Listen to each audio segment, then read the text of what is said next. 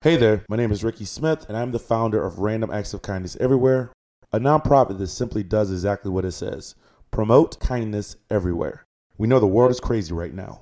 If you are searching for a podcast that has a deeper conversation about race, my co-host Angel Gray and I will be discussing everything going on right now on our podcast, Random Acts of Podcast, on Blue Wire Podcast Network. To find out more, go to rakenow.org. Enjoy the show. Blue Wire. Three on the way. Yes! Paul George nails it for the win. You got it! Kawhi Leonard! Curry way down top. Bang! Bang! Rose fires away. Bang! It's over. Oh, blocked by James. Welcome back, Dunks and Discourse, episode 19. Here we go. Unlike Kevin Durant, you and I are suiting up. We're getting it done. So, Jabari, how's it going, man? Not bad at all. We firing out the blocks with Kevin Durant shade. Okay. Yeah, man, I've got energy this week. You know, I got. We were talking about a pre-show, but I kind of got my Kawhi bounce this week. You know, I got an award. I get to keep my job for next year, and you know, the sad note is a lot of teachers and people in education in my province right now aren't going to get to do that because of a tight government budget. But you know, getting to go back to my school, I'm having a good week, man. I'm hot right now. Yeah, I'm not gonna lie to you. I was kind of stunned. Was it yesterday? It was either yesterday or the day before when you tweeted out, "Today's been a good day." And the funny thing is, anybody that listens to the show, anybody that follows you on Twitter, you don't tweet, you don't say things like that. So I almost wanted to check on you, but yeah, no, it's good to hear. Yeah, congrats on the good news as well. Yeah, happy-go-lucky generic is definitely not my brand. No. Happy, no, yeah. It kind of made me sick to my stomach, but I was like, you know what? Let me be happy for him being happy. You were like, you know what? I don't really want to give this guy good vibes, but he's due. You know, Yeah, pretty much. He's due. We can't always dunk on each other. No, there's got to be some room. Yeah. Got to set up. Everybody gets tired. Yeah, no. So we talked about Kevin Durant sitting out last week, as he reminded me. Even though I kind of want to just make the show dunking and discoursing about Kevin Durant at times. But we got the Shams Charania information, and this is the thing that kills me, man. Is like everyone with half a brain knew damn well that Kyrie Irving, Kevin Durant, and DeAndre Jordan had a hand in pushing out Kenny Atkinson. Like, and then of course there's like the team sources. Oh, they didn't have any, you know, sway in the decision. Mm-hmm. It was okayed with them, and like Nets fans want to die on this hill that they weren't involved. You know, his time there was just over. People like, you know, honestly, people like to, you know, whatever makes them feel better, they like to believe it. The reality is this: in any sport now, but we're talking about the NBA. In the NBA, big decisions like that are not made without going directly to the star player. In fact, oftentimes it's initiated in some way or another by the star player, and this is not. I am not even going to, you know, I'm not even getting on them for it. I'm actually getting on them for not wanting it to be known. Where like you said, anybody with half a brain, anybody that's been paying attention knows that, you know, that move would not be made with them in a playoff position, with them, you know, still continuing to build with KD and Kyrie. You know, KD out the entire year, Kyrie out a majority of the year. You know, there was no real reason to let this guy go. So obviously they were involved. Yeah, and it always irritated me. It's just like sometimes, you know, fans are fans, mm-hmm. but like some of even having done this, you know, even having been some sort of basketball discourse interacting with fans on a daily basis for coming up on 10 years now, mm-hmm. I'm still sometimes blown away by the hills they want to die on. Like Kyrie Irving and Kevin Durant are already known. Like, it's not on the Nets. It's not on your franchise, guys. Like, it's not on your fans. It's not on your city. Both of these guys are known for being kind of difficult. So why are you going to bat so hard for this notion that there's, like, they were pure. They just kept their head down and they went to work. They had nothing to do with this front office decision. Like, why do you want to die on that hill? You want to know what this is a guess for some of them, I would bet that there were probably some that were hesitant to even go in the direction of bringing in the 2 stars, considering where they were last year. And I'm not saying that they shouldn't have gone there. I'm saying I saw that type, that reaction, like people being a little bit hesitant. Whether it was Kevin Durant's injury, Kyrie being just a mercurial individual, or whatever the case may be, there were those that did that. So then they had to get their minds worked up and centered around the idea of, okay, look, we're going in this direction. Basically forget all the grittiness from last year. This is clearly where we're going. Only for them to both be out. So basically what I'm saying is, it doesn't necessarily shock me. Whether they were on board initially or brought themselves to it, it doesn't shock me to see people get defensive. It's silly, and from the outside looking in, we are going to make fun of it and laugh about it. Shouts Jamie. But it's not all that shocking. Like, for instance, if I say the words, "Hey, what's Luka doing being fat right now?" I guarantee that bugs you. No, man, it's funny you won't get... I'm just not enough of a homer, man. I got you. My response, a buddy asked me about that before, and I was like, if he's got to learn a lesson about staying in shape and putting like the season first while the season's on, let it be this year while the Mavs are already ahead of schedule. Absolutely. And it's like a total bonkers year. Like, I'm a pretty rational person. The rest of y'all, I don't know, but... we're not. But yeah, a couple more things this Nets thing. Like, one, shouts to @Lance_972, Lance Robertson on Twitter. Mm-hmm. He's a listener, but he put out a tweet. He was like, a daily reminder that the Brooklyn Nets sacrificed great basketball culture for a 32-year-old Achilles-stricken superstar and a broken shell of himself finals hero, both of whom won't participate in the NBA's return in July. Like, this is the thing, man. Like... If you're a Nets fan trying to tell me KD and Kyrie weren't 100% involved in the firing and like pushing their weight there, you're a dummy. But at the same time, like, you 100% make this bet.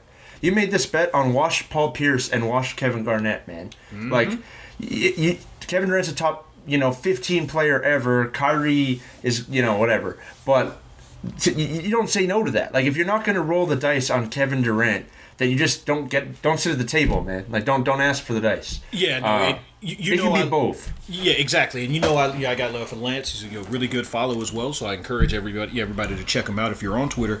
But the truth of the matter is that's just circling back to Dunk, because you of course you're right. You make that deal, you don't even think twice. Well, okay. Once you got the medicals in and your doctors are good with it, you don't even think twice.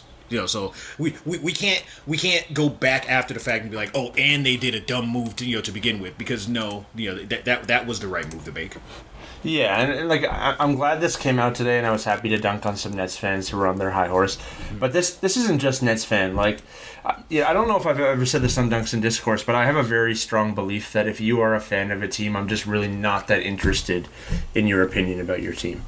Like, I'd almost rather hear like a national person's, like, in terms of like writing a story about the team, 100%. Like, you have the details that really bring a story to life. But like about like a guy standing, or guys are always too hard or too easy on their own team, and it's annoying. You have the fans that are critical of everything, and you have the fans that love everything. And I just don't want a Lakers blogger's opinion on the Lakers. I don't want a Sixers blogger's opinion on the Sixers. Like, I want someone who's a little bit more level-headed and isn't so emotionally invested. So I'm with you in one way in that sense, because most people can't compartmentalize enough. Like, look, and the thing of it is, like, people listen to the show, they're like, well, come on, like, you're speaking towards me, you obviously are a Lakers homer. But if you ask me my genuine opinion about the Lakers, I'm going to give it. Like, I'll play it up and joke with you and, say Alex Caruso is the greatest and all of that stuff. But if you ask for my, my true opinion, I'll give it. But the one thing I will say about having, having somebody that's actually involved, locally, I'm not talking about just, a blogger that's, just looking at the same things, from his couch, like you or I. I'm talking about somebody that's actually in the market. You can get some, you can get additional information that maybe a national guy can't get. So I'm, I don't hate, I don't hate people that are closer to the team, having access and providing information, but I also do see what you mean in terms of, because there are times where and I'm not going to point the finger at anybody in particular, but we all know certain reporters are in certain bags. You know what I mean? Whether it's, this reporter, they clearly get their information from the owner, or this reporter clearly gets his information from, from the GM or whatnot. So I'm not dismissing the idea altogether. I'm just saying, I do still have some love for the local guys. Yeah, me too, but it's in a different capacity. And that's the thing. Like, the role of the beat writer is to provide insight to a team that the average fan or the national guy couldn't get. Yes. So if I want to know what that locker room is actually like, if I want to know details, if I want to get to know a team or a player, I want the local guy. If I want the news the fastest, I want the national guy who's tapped in, whether he's compromised or not. You have to disseminate the best from there. But you and I are in the business of discourse. You and I are in the business of X greater than Y. Is this BS? Is this not BS? Where does this play? I don't want someone who's wearing, gold and purple on the timeline telling me, how valuable Kyle Kuzma is. You know what I mean? Like, and I'm picking on the Lakers because it's you, but because it's you. But it's also for everyone. And I think about like Philly with Hinkie is really bad. The Heat when they were good were really bad. Like fans kind of take turns. Spots. The Light Years Warriors fans are really bad. But I just honestly, like, as a general like rule of thumb, if you tell me there's someone who watches the same amount of NBA games as a Warriors fan, and he wants two guys talking about the Warriors, I want the guy that watches everybody. I want his opinion. I don't want you with all your emotional compromises. No, like it just gets out of hand, and that's why you see 99% of the fights on NBA Twitter are because someone's feelings are hurt and feels like their player isn't getting their fair shake. I would say it's all of them, man. Like, really go to the root of all of the actual like spirited debate and complaints or fights or whatever you want to call it. It's people getting in their feelings. That's all I ever see. No, my guy's better. The guy that the guy that I arbitrarily decided was the greatest of all time. He's better than yours. That's generally what it is. For me, that's what makes it fun. But I do understand the complaint. And to this point, like the buddy I was talking about with Luca earlier is at Tyler Adams, ATOMS. He was like, in the past we've kind of joked about like Dallas fans hate Rick Carlisle. Like, there's a really loud minority of Dallas fans who think Rick Carlisle sucks, and every time the Mavs, lose a couple games, it's his fault, and every time, someone posts the net rating of Porzingis and Luka not being great at the court, it's his fault. And it's like, there are at least 28 other teams in the NBA who would kill themselves to have Rick Carlisle. And it's just stupid. It's because fans are too emotionally invested and they can't, see what's in front of them anymore. Josh, do you know what they were doing on sports radio during the Shaq and Kobe years, and then afterwards during the Kobe and Powell years? They were complaining about Phil, saying he's an idiot, he's lost his fastball, he doesn't know what he's doing. People like, so in that regard, I get it, because people are totally irrational. This is, like, whether you consider him your greatest of all time or in that conversation, there were people that legitimately would argue and say, like, I know more about the rotation than Phil Jackson does. Yeah. People are idiots. Yeah, it is. Did you, just like random came into my mind, did you read Howard Beck's story this week on the Lob? I got through the first half. I didn't get through the second half. I love oral histories, man, and I mean, shouts to Beck. Beck's the best, but yeah, it's timely. And I heard him on the podcast with Lowe talking about, I think Beck's like he's got a soft spot in his heart for both Kobe and Shaq and being part of there too. But talking about how that Blazers team he thinks was the best team that they played, and that the Lakers weren't really a super team. And, like, I mean, he got into some things that I'd like to nitpick, but it's a fun era of ball, and it's a team that, both of us, have different feelings about, but, came up with. So, yeah, you definitely, definitely check out the story. We have different feelings, but we both know the deal. That's cool. Yeah, man, I think those teams are great. We'll leave it at that. I think those teams were great. It's fine. I don't know about that Blazers team being the best team the Lakers ever played either, but it was pretty damn good, man. Like really, they were. Okay. But you know what? Here's how I can explain it. I was scared of them as a fan. Like and as a fan of that team, there weren't too many teams that genuinely had me scared. The Blazers, especially, like, go back and like. I'm glad you're right. It is timely. It's the 20-year anniversary. And it's kind of crazy to me. I feel so washed even saying that because I was a full-grown adult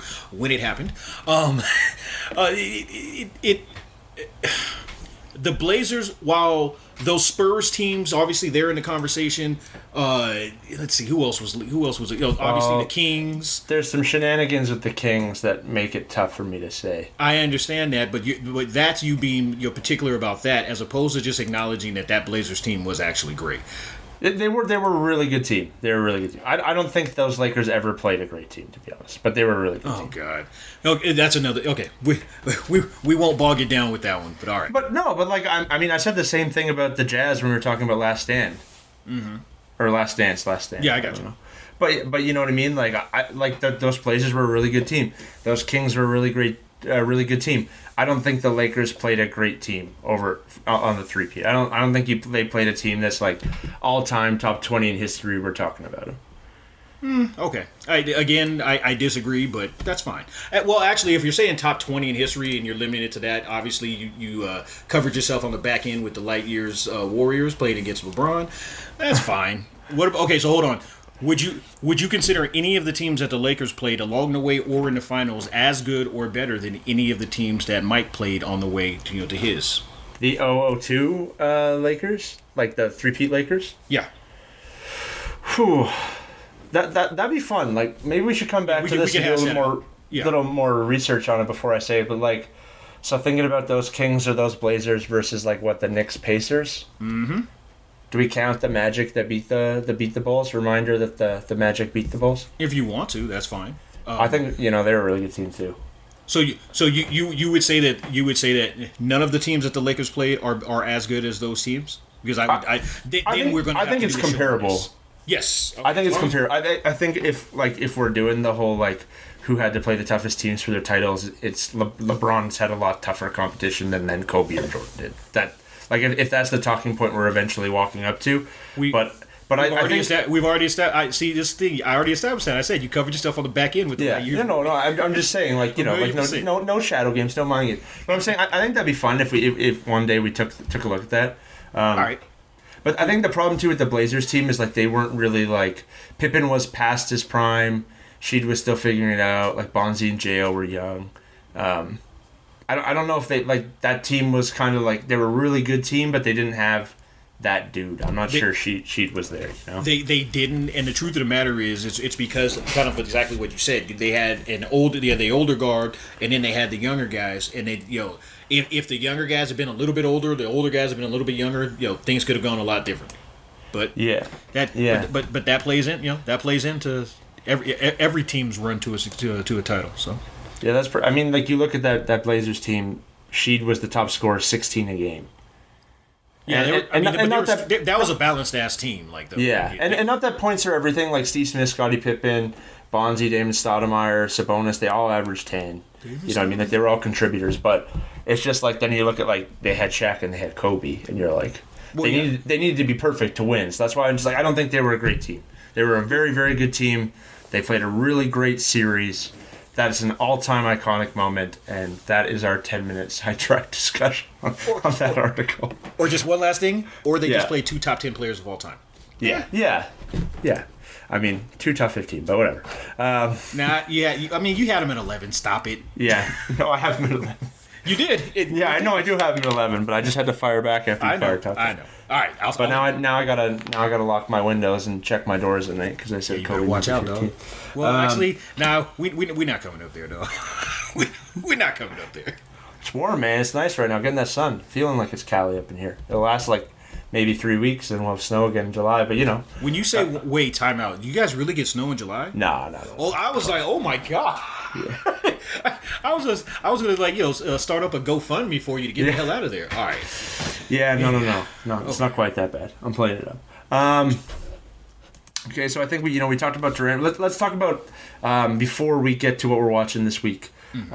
NBA players. Apparently, there was a large phone call. Adrian Wojnarowski reported that there is a somewhat sizable group of players who got on this call and are unsure whether they want to go participate in the bubble, don't want to play. It is assumed that if they didn't come participate, that they would just kind of forfeit the cash. Here's the thing. My first thought is like, hey, if you want to quit and you don't want to get paid, that's your right. Like that's anybody in any job. But it does remain crazy to me that, like, the bubble is starting to get this really, like, negative vibe or connotation when we are talking about, like, millionaires playing in, like, a pretty safe spot relative to the American working public with the best medical care and safety precautions probably in the country, sleeping in Disney World resorts and hooping. Like, it's kind of slid to, like, I'm feeling weird about the context in which we're discussing the quote-unquote bubble. So when I look at it, I had the same reaction. I was like, okay, fine. If you don't want to participate, you absolutely don't have to, and honestly, nobody should say anything that negative to you about it. But it also made me wonder, how sizable is that group? Like, it's sizable, 25 guys.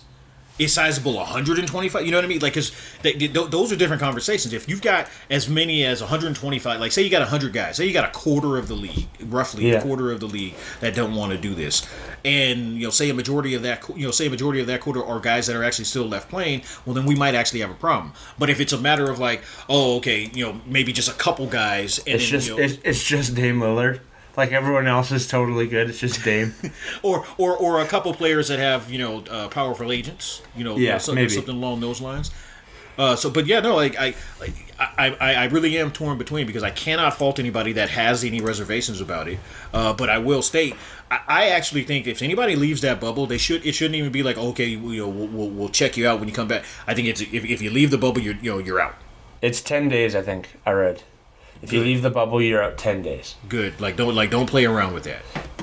Yeah, and I mean, like, I don't know. I'm like kind of a union guy, and like the solidarity thing. I think it is a bad look if a guy like Damian Lillard sits out, but his teammates go play.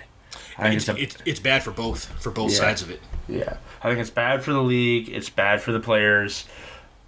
Like, I get that you might not want to live in a Disney World resort for 3 weeks because you are accustomed to one hell of a life, and your family might not be there, your girl might not be there, your spots aren't there. I get it.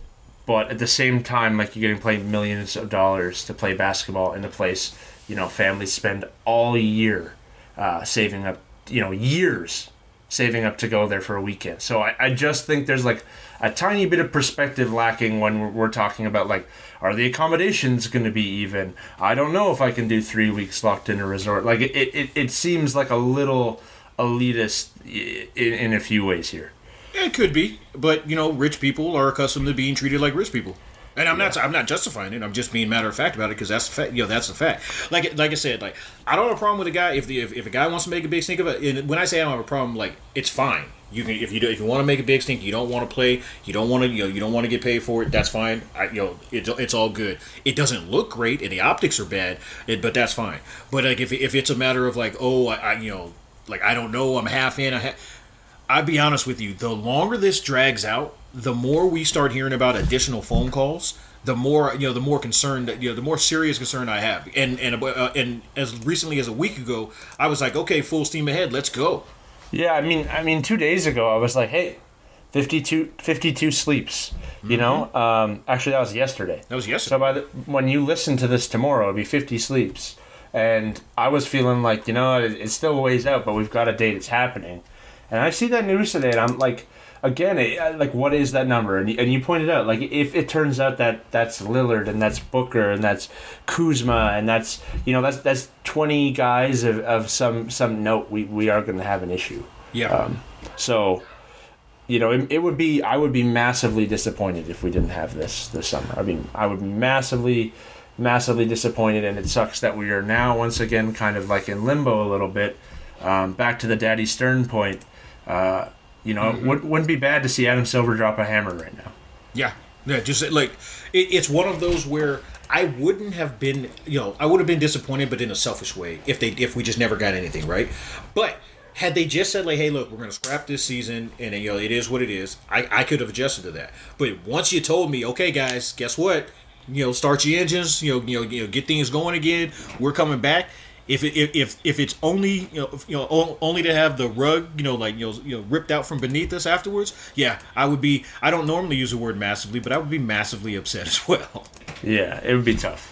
It would be tough. And it's interesting too. Like, not that everyone listens to this show to hear about my personal life, but the Minister of Education reported today that they are deciding on August 1st, which is my birthday. Happens the same. I share a birthday with Austin Rivers. We are same day buddies.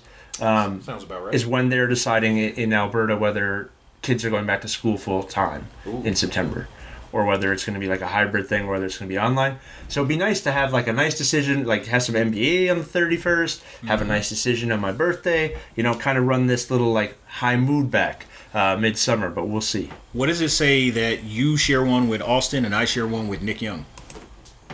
I was going to say you share one with Doc. That would have been too surreal. I thought that's where that was going. Yeah, I wish. I wish I could say that, but no. You share one with Nick Young, but not the exact same year, right? No. He's about 4 years younger than me. Yeah. He's not completely washed yet. Yeah, I think Swaggy versus Austin Rivers in game of 21. I think Austin gets him. Yeah. I don't know. Man, Nick I'm not Young saying dogs him, but I think he gets him. Nick Young really averaged 18 points a game on that team that nearly broke Kobe's heart. He really did, yeah. Wow, 18. Good for you, Nick. And if Swaggy. you had watched those games, you would have seen what it was. It was like, go ahead, Nick, go ahead. Swag it up. Swag it all up. Drag me. I did not watch many of the 2014 Laker games. Yeah, so you didn't miss much. Yeah. Okay. Before we get to what we watched this week and our Denzel Washington rankings, there is no shortage of action going on at our exclusive partners, BetOnline.ag. Sports are slowly making their way back, and BetOnline is leading the way with the best odds and lines for all UFC, NASCAR, boxing, and soccer matches. And if you need even more, they have simulated NFL, NBA, and UFC simulations all day, every day, live on their website. Looking for something else other than sports, BetOnline has hundreds of casino games, poker tournaments, and prop bets to check out. Visit betonline.ag and use promo code BlueWire for a free welcome bonus. That's one word, BlueWire. BetOnline, your online wagering experts. I used BetOnline for the first time last weekend when I was watching some UFC, watching some fights. Did not cash out, but I had some fun. That's how it goes. You know what? You've just inspired me. I might have to try it out. I might have to try that out. There is something like I find with sports that I'm not as into, I'm doing it for the social thing. It was a bachelor party. We're watching the fights. It added some flavor to have some money on the table. Oh yeah. But basketball, it's not as much because you don't really need it to be into the game. But I don't need action on basketball, but like say for instance, I don't I've made no secret about it. I grew up a huge NFL fan. I just kind of not that I fell out of love. I just fell out of like watching as much. It kind of coincided when I started covering the league and just didn't have as much free time. I might consider doing that for if and when they do come around. Yeah, and it's funny. Like fell out of love is exactly how I would describe my experience with the NFL. Yep. Like I'm a lot more invested in like fantasy football and daily fantasy and betting and the camaraderie that comes with fantasy football and that group of friends than I am in the league for sure. Yeah. Okay, so what are you watching this week? Kept it pretty simple, to be honest with you. Because it was Uncle Zell, I went back and I watched one of my favorite movies. It didn't make the top 5, so I'm going to go ahead and mention it. Devil in a Blue Dress. It's based on the Walter Mosley series of books. Easy Rollins is a ex-Marine, comes back from World War II, lives in the Los Angeles area, and he basically his story of becoming a private detective, right? So anybody that hasn't seen it, it's a great Denzel Washington movie film. It's got it's a really good cast. Terry Kinney's in it, Don Cheadle's in it, Jessica Biel, a bunch of people that when you see it, you're like, oh, that person. Okay, I got it. So it comes highly recommended. And the only other thing that I was really watching this week is I restarted 6 Feet Under. I talked about it a couple times. I finally went ahead and did it. Anybody that's not familiar with it, it's a great HBO show from back in the day. I think it premiered back in like 2002. It's been off the air for at least a decade, if not more. But great cast. I'm not going to sell you on it, but I strongly recommend it. Yeah, you know what? It's funny you say Devil in a Blue Dress. And, I'll share. Maybe I should just share this. Jabari's like, one day we're talking post-show or pre-show, and he's like, you need to watch more black movies. Like, man, Come on, I watch a lot of black movies. Like, I watch a lot of movies. Like, don't tell me that. Like, I watch a ton of movies. Don't come at me like that. And then, like, a couple of the movies that we've talked about the last few years, I've never seen this movie. Like, Devil in a Blue Dress, I literally Googled it right now. It's like, this movie sounds dope. Like, why haven't I heard about it? It is. Tom Sizemore's good at, like, it's a really good movie. Like, granted, I was at an age where I was, not quite flipping on a movie at this time. But you wouldn't have been watching that. It was in 96. But I mean, it sounds dope. Yeah, it sounds sweet. Yeah. But yeah, so I was like, I stand corrected. It appears that there are a lot of movies that I still have not seen. Hey, this is what we're here for. You open my eyes to a lot of things. I'm here to give you the black experience. Yeah, there we go. I did go back and watch the rest of Space Force. And again, like, it kind of depended on my mood when I was watching the episode. Like, if I was in a mood to laugh and lighter mood, it kind of worked for me. And if I wasn't, then it didn't work. So it was okay. I mean, I'd give season 2 a go. It wasn't terrible. It dug its way out of terrible, but yeah, it's, still a letdown. Finished the Office rewatch. Nice. That finale in Office, man. When Jim is like, I can't be your best mensch because I'm not older than you, and and like Dwight turns around and Michael's there, like, oh, good lord. And I gotta say, like, Andy Bernard becomes such a heel the last couple seasons. Like, you just hate him for the longest time. Like, I just hated that dude. What about him? I mean, because to be honest with you, like, he kind of plays the same. That guy plays the same thing. Like, no matter what. What about it? Was it just that it got to be too much? Or? No, he was kind of like lovable when he was like trying to win Aaron initially, and like wanted to be the manager, and like it was his, time to shine, and like it was very relatable. And his best days were in school, and now he's not sure who he was. Like, I got him. But then they just made him so such an asshole, over the top, and like he was such a jerk to like Nelly and other people in the office, and like I would have like, they were all like, didn't want to snitch on him for being gone 3 months. I would have thrown that guy to the gutter so fast, man. Yeah, this guy's been like on a boat for so fast. You would have McNulty'd him. I'm referencing The Wire. You'd have gone behind his back, man. 100%, 100%. He's done. But his line, that finale about, I wish there was a way to know you were in the good old days before you've actually left them. Every time I hear that one too, I'm like, damn, that is like a... Hey, that's a bar. That is, man. You gotta take that one with you if you watch that show, because it's so spot on, right? Like, he's at the office and all he does is miss Cornell, and then he gets the job at Cornell and all he does is miss the office, and like, it's real. That was a real moment, man. The finale of The Office is so great. And before this, like, if you've been following along, I did the Friends rewatch, and the Friends finale is so like lackluster. Well, I mean, I the joke is there. I don't have to make it, but yeah that's not shocking. But yeah, so like the Office finale hit me. It's such a great conclusion to the show, despite the last 2 seasons being pretty And then I've been checking out Snowpiercer on Netflix. What is that again? Did you watch the movie? No. Okay, so let me lay out the movie for you, because the movie was kind of like an indie wet dream scenario a few years ago. I'm gonna look it up how long ago. I want to say 5 years. 2013. Wow. Okay, so it's been 7 years. Yeah, 7 but it's Bong Joon-ho. So the same guy who did Parasite, did Snowpiercer. Okay. And like the world has like frozen over. It's like so cold you can't live in it. And there's like this train. And so like as you go further back the train, like the class system shifts. Okay. So like the poorer you are, the further down the train you are. Okay. And you're basically like with, well, you know what, this is the spoil. No, I won't spoil it. I won't spoil it because you haven't seen this either. Yeah, okay, got it. But you have me already. I'm like, okay. Yeah, so like bad things happen the further down the train, right? So it's natural, like the back of the train is planning a rebellion, and there's like some good twists and turns. It's a pretty, like, that movie, it left me pretty shook. Like, I'd say in the last 10 years, there's maybe like 3 or 4 other films that left me feeling that gross in my stomach. But they've redone it for a TV show on Netflix with Jennifer Connelly as the lead, and she is the conductor of this train, and she kind of like keeps the order for the boss who doesn't really exist. She's kind of like pretending to be him. That's different from they've kind of adapted that from the movie, because it is different. And Daveed Diggs is this guy from the back of the train where like he's dirt to them, right? They don't give a shit, but they have a murder, and before everything went to crap on the planet, he was a detective in, I think, Detroit. So they bring him up to kind of solve this like serial killer thing. Anyways, people who like the movie have been pretty down on the show, but I think it's been really good so far. Okay, I would start with the movie because the movie sounds really good. But okay, after I check the movie out, I'll see what's up with the show. Yeah, I would definitely recommend both if you haven't seen both. Yeah. One thing, your recommendation from last week. I started Queen of the South. I forgot. I watched. Watched the first episode, and I'm in. It's gonna take me a while because I watch a ton of things at once. But yeah, no, that's good stuff. Yeah, that one was weird. Like I feel like nobody has talked about it at all, and I'm like, this is a very like Sons of Anarchy-ish vibe. So, did it originally come on USA?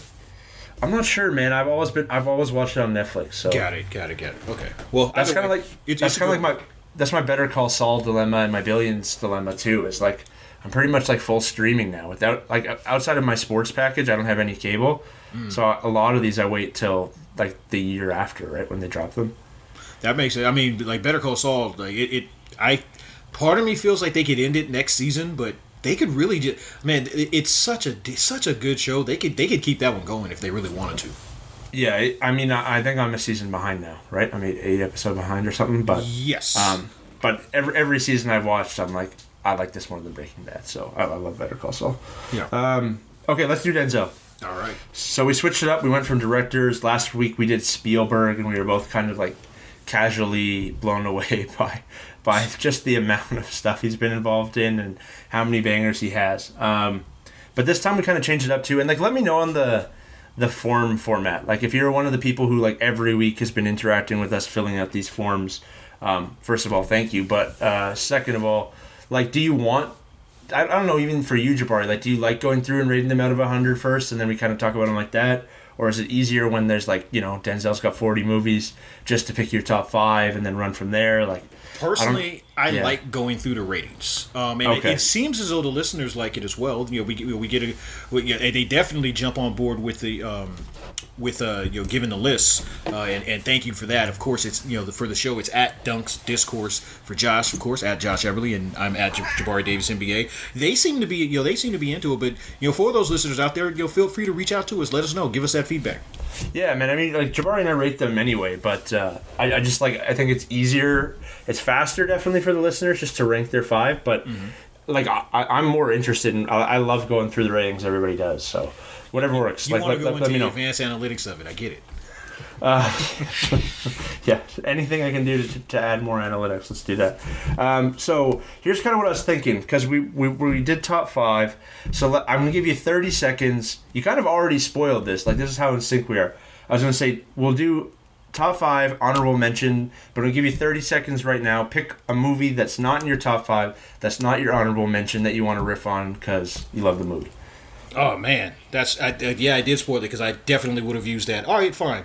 Let's go with Glory, because I don't think it's going to make the listeners' top 5, but it's one of the finer movies. It's definitely one of the finer war movies. It's for anybody that hasn't seen it, I think it came out way back in like '91. It was the first film that Denzel he actually won an Academy Award. I think he got the supporting acting Academy Award for that one.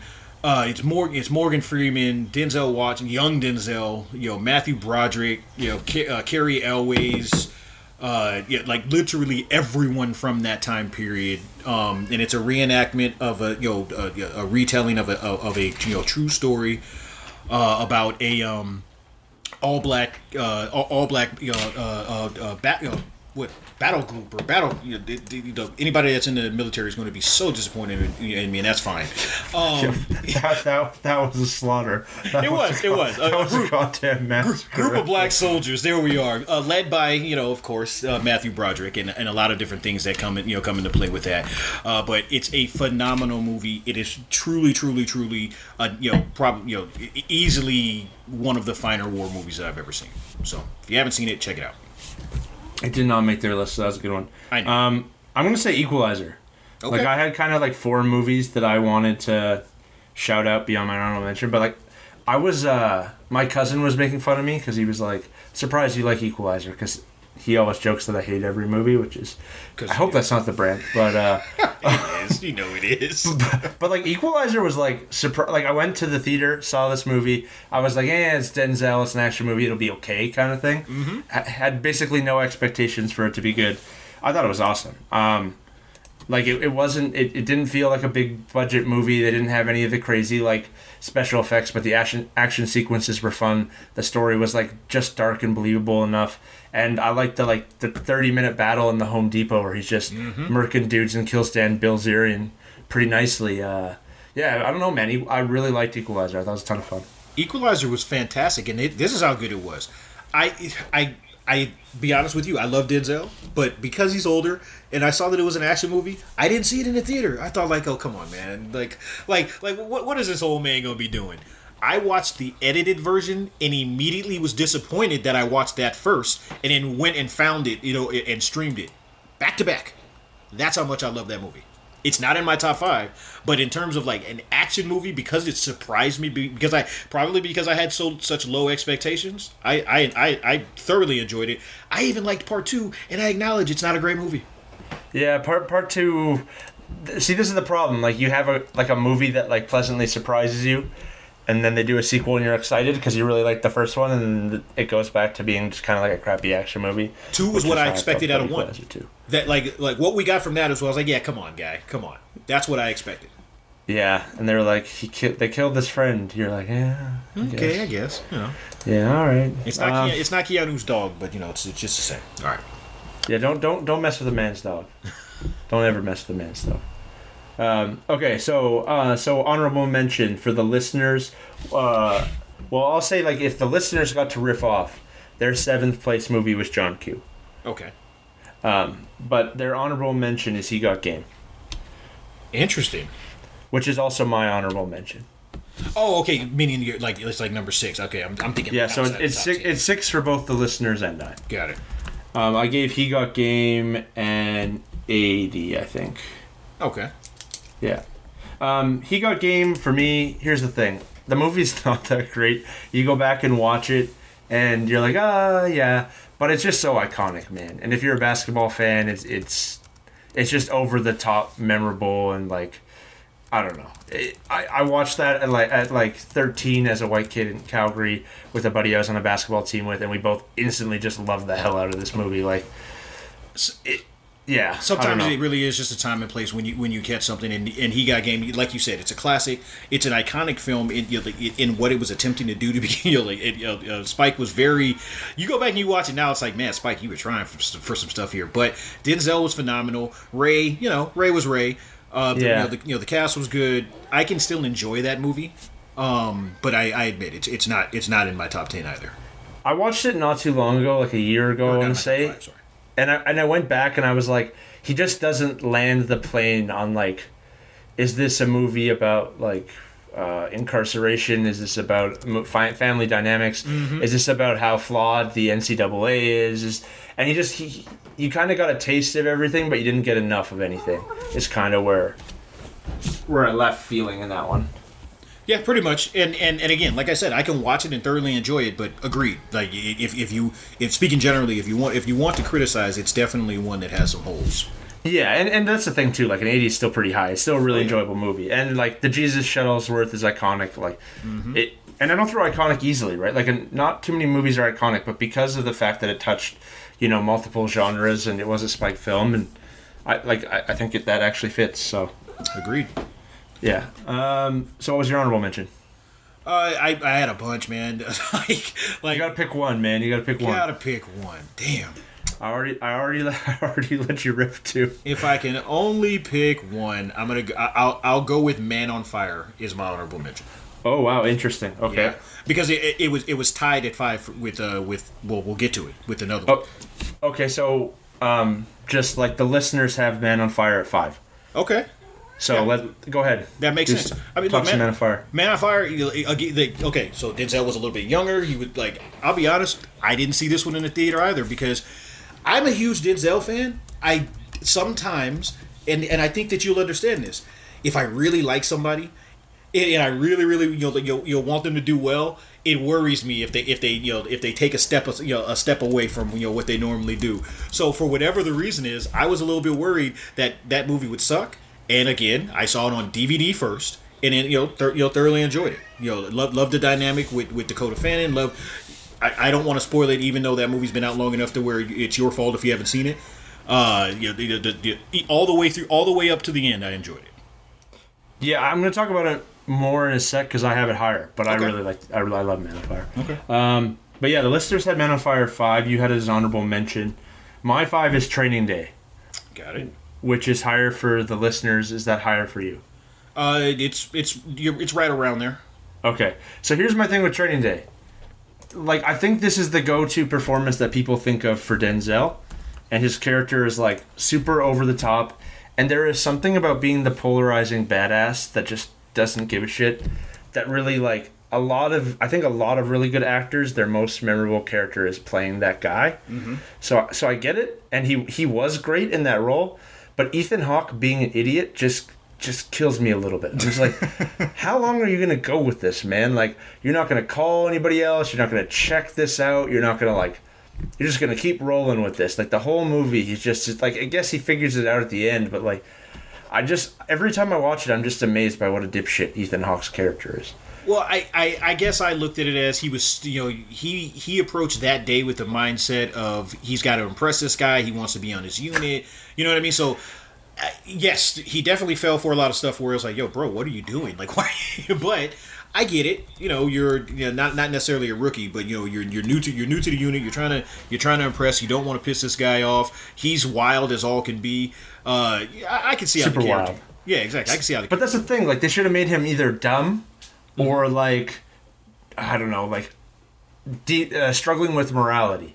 But they want you to believe that he's super smart and totally moral, which is why he's not down with it. Like, but he never, like, balks at any of the things that get thrown at him throughout the movie. And I don't know. It does bug me a bit. Like, it's a great movie still. It's a lot of fun. It's just, yeah, I don't love it the same way I think most people love it. What do you rate it? What did you rate it?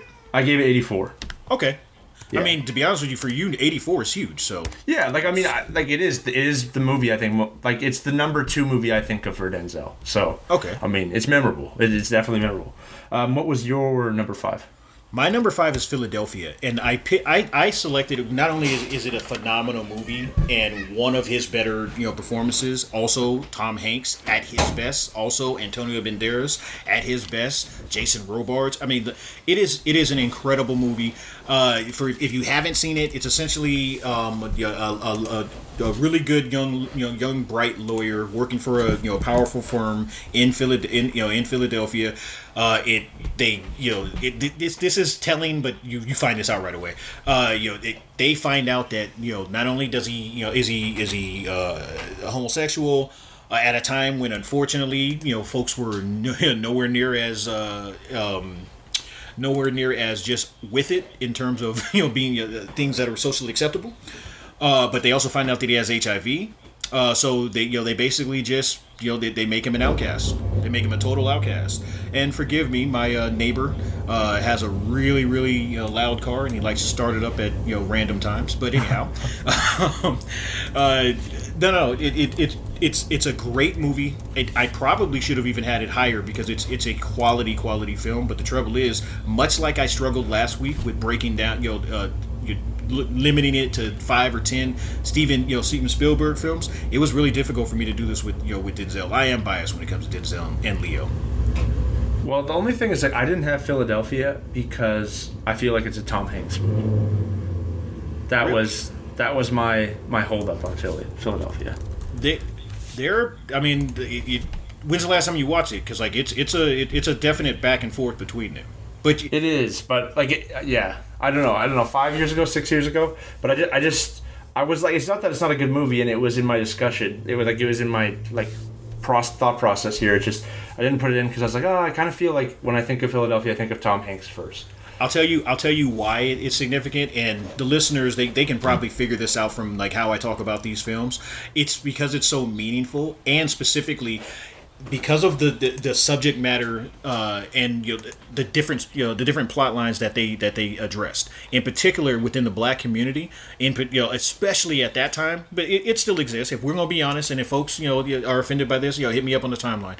But within our community at times, we are not as accepting.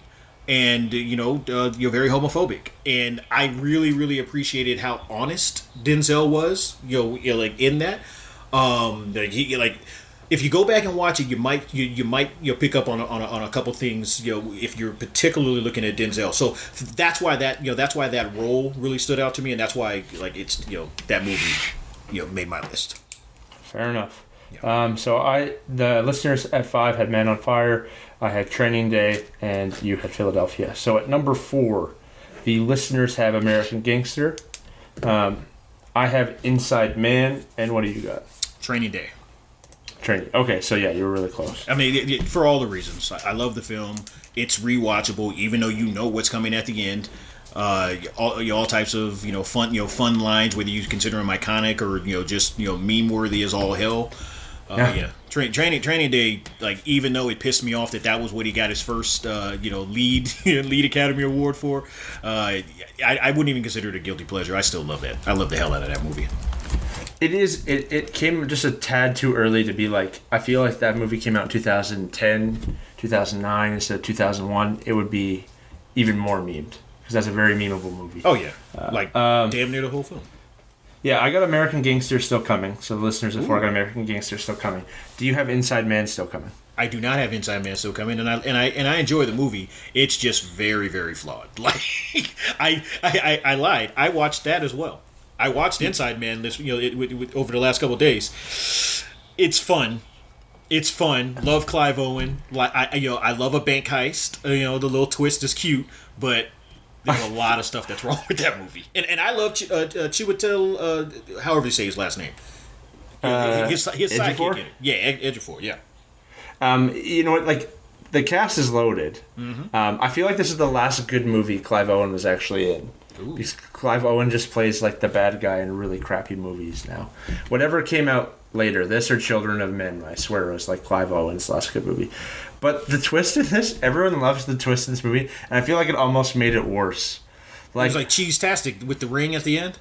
Yeah, and I was like, this was a really good movie, and it had the right amount of tension and some twists, but then it was like, oh, that kind of it was just a little cheesy. It was kind of not quite, what was that, Hunters on Amazon. It was not quite that bad, where you're like, what are we doing here? But it was a little bit like that, where you're just like, we didn't need it. We didn't need that twist. It was already good. It was, let's tie a pretty bow on it when the bow's not necessary. It was already a dope film. But yeah, this was a fun movie. It's a fun first watch too if you haven't seen it. So I won't say anything. But it's 06. So I had Inside Man, did American Gangster, and you had Training Day. We'll wait on American Gangster because I actually have American Gangster at... Oh, Inside Man I gave 82. What'd you give Training Day? 90. Oh, wow. Okay. Yeah. Typical for us. Okay, so the listeners have Malcolm X at 3. Okay. I have American Gangster, and you have? I have it still coming up, but I have The Hurricane at 3. Yeah, you're not going to like me. I did not enjoy The Hurricane. So, wait, you didn't enjoy the story? You didn't what about it didn't you enjoy? Because you're right, I'm not going to like that. It's not The Hurricane, it's boxing movies, man. I feel like, what's the one that, didn't Russell Crowe win for his, his Cinderella Man? Yeah, Cinderella Man, you're right. And then, I love Christian Bale, Mark Wahlberg, the fighter, got a bunch of Oscar noms too. Every time there's a big name actor in a boxing movie, I always watch the boxing movie and I'm like, what's the one with Clint Eastwood and $1 Million? Yeah. $1 Million Baby. And all of them are good. Hurricane was good, Cinderella Man was good, The Fighter was good, $1 Million Baby was good, but I'm always just one watch is enough and it never knocks me off my feet. So I don't consider this a boxing film. Yes, it's about a boxer, but that's not the basis. That's not the main focus of this film. You get that in the first 20 minutes or so, but it's the story of the struggle, being falsely imprisoned, and being strong initially, and then going crazy, and then feeling like he's going to give up, and if anybody hasn't seen the movie, check it out. I won't completely ruin it, but I never, as funny as it sounds, I don't look at that as a boxing film. Well, now I'm wondering if I'm confusing it with something because I don't remember anything about prison in this movie. Oh, I remember Denzel fighting really early in the movie. Yeah, you should check it out because it's maybe I saw this like. Well, what's the one that I'm thinking of then? Yeah, definitely check it out because it's got a lot to it, like a lot. Yeah, you're making it sound better than I remember because I categorized it as a boxing movie and I threw it with all those other ones which are, critically acclaimed movies. But after the fact, I was like, yeah. I'll put it to you like this: this should have been what he won his first lead Academy Award for. So what did you give it? Oh, 92. 92. Yep. I gave American Gangster 84. Nice. Do you have Malcolm X coming? Yes. Okay. So I'll leave Malcolm X. Number 2, the listeners had Remember the Titans. I had Man on Fire. You had Remember the Titans. Say, listeners. Remember the Titans. All right. Yeah, I got Titans is still coming for me. Spoiler alert. Oh, okay. You got it. So quickly on Man on Fire, that movie bangs, man. Man on Fire and Collateral feel like partner movies to me, with like the shifting circumstances and all the action. I love this movie. Like I thought Man on Fire was awesome. I thought the dynamic between him and Dakota Fanning and like this guy just like being equally committed to his job and equally like wanting to protect this innocent kid was fantastic. I thought the ending was like perfectly harsh given the context of the film. Really liked Man on Fire. Yeah, it's funny as soon as you compared those two, I was like, well, hold on, because I know Michael Mann, if I'm not mistaken, did Collateral. I thought maybe Mann did this one as well, but no, it was Tony Scott. If we're being honest, they for at least for a large period of time, they were putting out similar type at least visually similarly done movies. Yeah, I wonder how far apart those two came out because I always put them. They're both 2004 too. That makes sense. Yeah, similar vibes. But yeah, I really liked Man on Fire. So Remember the Titans for both of you in the audience. Yeah, I mean, Remember the Titans is look. I am normally, and how you are with most films. That's how I am when it comes to like Disney films. I'm always like, oh come on, man. But you know what? Remember the Titans is just fantastic. Like, yes, it's a feel-good story. Yes, it's based on a true story, but it's great from the cast, to the players, to the little daughter, the assistant. Like, it's one of those feel-good movies that I don't afterwards feel like, you jackass, for feeling good about it. I allow myself to, so. What'd you give it out of 100? 92. 92. Okay, I gave Man on Fire 85. Remember the Titans is my number 1. Nice. Which I also gave a 92. Okay. So, okay. Remember the Titans I watched last week in anticipation for this, and I've watched it a lot of times. I think it's probably my favorite sports movie too. Nice. It's up there. I think Remember the Titans, this is like the weirdest take, but like the fact that America hasn't progressed to the extent that obviously the majority of people would hope from a racial and social standpoint almost makes it better. Yeah. Like, it's so timely still. Yes, and it's funny that you mentioned that because that's kind of like where I've been. I don't remember. I don't know what it was. I was watching something, and I thought like, well, shit. Okay. So I was having a conversation about A Time to Kill. And the fact that it was so impactful. When he gets to the end, and he says, "Now imagine all of this. Now imagine she was white." And then I thought, that shit still hits. It's still, and that was from sadly 92. It still pains. Yeah. Anyway, yeah, same idea. Also, that's a great movie, by the way. Absolutely. But yeah, no. Remember the Titans? I watched it the other night, and just like, it's a movie about the 1970s, made 20 years ago, and it's still relevant. Like, yeah, no, we're not integrating schools today, but like, most of it still plays, and like, I think a lot of the complaints about like racial movies falling into like the white savior category that we've talked before. This is a really good example of a movie where there are good white people with bad white people, and they don't give all the credit to the white person. You know what I mean? Like, Yost is a great coach, and he's a good man, and he's got to figure out, like, he's got to reconcile the fact that this town that he's been a part of, this community that he's been a part of, isn't totally on the right side of this, and he's kind of he sacrifices, and he's a key part of that movie, but that the heart and soul of that movie is Coach Boone, and there's so many moments in that movie where, you know, like, Yost's upset that his daughter was there, and he's like, well, maybe you got to taste it, what my daughters go through every day. Every day. And, you know, when Yost, you know, I think he's actually wrong from a football coaching perspective, but when he's going at Yost for, like, taking the black players aside and kind of being, like, the softer role after Boone's come down on him, he's like, you're not saving him, you're coddling him, you know what I mean? Like, and then you got, like, you know, you got young Ryan Gosling as this twig, the liability on defense meme, and Gary Bertier and Julia strong side left side. Like, if you've ever played football, it really hits from that angle. It's just a great movie, man. Let me ask this: that movie or Friday Night Lights? Remember the Titans. It's close for me, man. I'm not gonna lie to you. I love Friday Night Lights the same way. It's real I like. close. I like. They're both yeah. head and shoulders above Varsity Blues, but you know, so that's Yeah. not even a conversation. But you're probably right. But Friday Night Lights bangs, man. But I hadn't seen Remember the Titans since I was probably like 15 or 16. And I still loved it just as much last week. Like, I still thought this was just a fantastic movie. I believe it. And I don't know, it's just so powerful too. Like the scene where, like, Gary's mom, you know, when she hugs Julius for the first time, like they actually are changing some minds, you know, just by, like, showing some respect in a public mutual capacity, and actually changes some people. And the girlfriend who won't shake his hand, and unfortunately takes her boyfriend getting railroaded and put in a wheelchair to change her mind. But, like, that is, like, a really good stark contrast of, like, what it will take for some people to change minds. You know what I mean? Yeah, I mean, I don't want to be snarky, and I'll stay on the positive. I'll stay on the positive with it because I agree. It toes the line with some of that stuff, but it does it right, and it you know, it doesn't go overboard. Like you mentioned, it doesn't give you the white savior, you know, complex. It doesn't give you that feeling at all. It's really well done. So Yeah, it was. I mean, and all the scenes at camp where they're laughing and dancing and teasing each other, it's all great, man. Growing it's great together, movie. realizing they're the same damn people. Yeah. Titans, I gave 92 as my number one. Titans, you gave 92 as your number two. The listeners had Training Day at number one. That's not shocking. Yeah, not surprising. It seems like most of these go how I think they will, at least at the top. What was your number one? It's Malcolm X. It's the most important movie.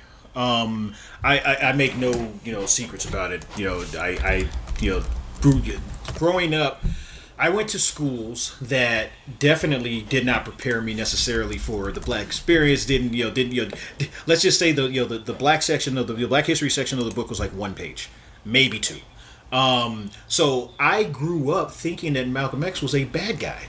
And thinking and not having any true context of or any understanding of what was what was actually taking place in his life. And unfortunately, I didn't ask my folks until it came to be about 93 or whenever it was when the movie came out. And all of a sudden, I was like, wait a second, time out.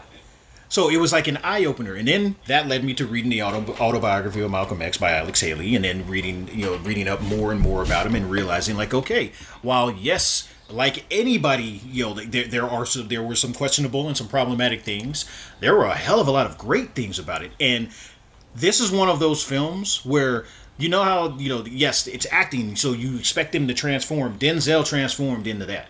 Like that, that was as well done, and it's as tight of a film as Spike has done.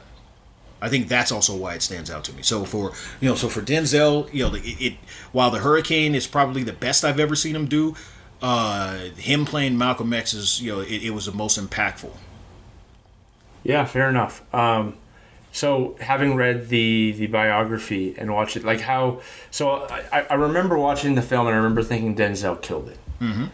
But I haven't read the biography and I'm not educated enough. Like how on point was it?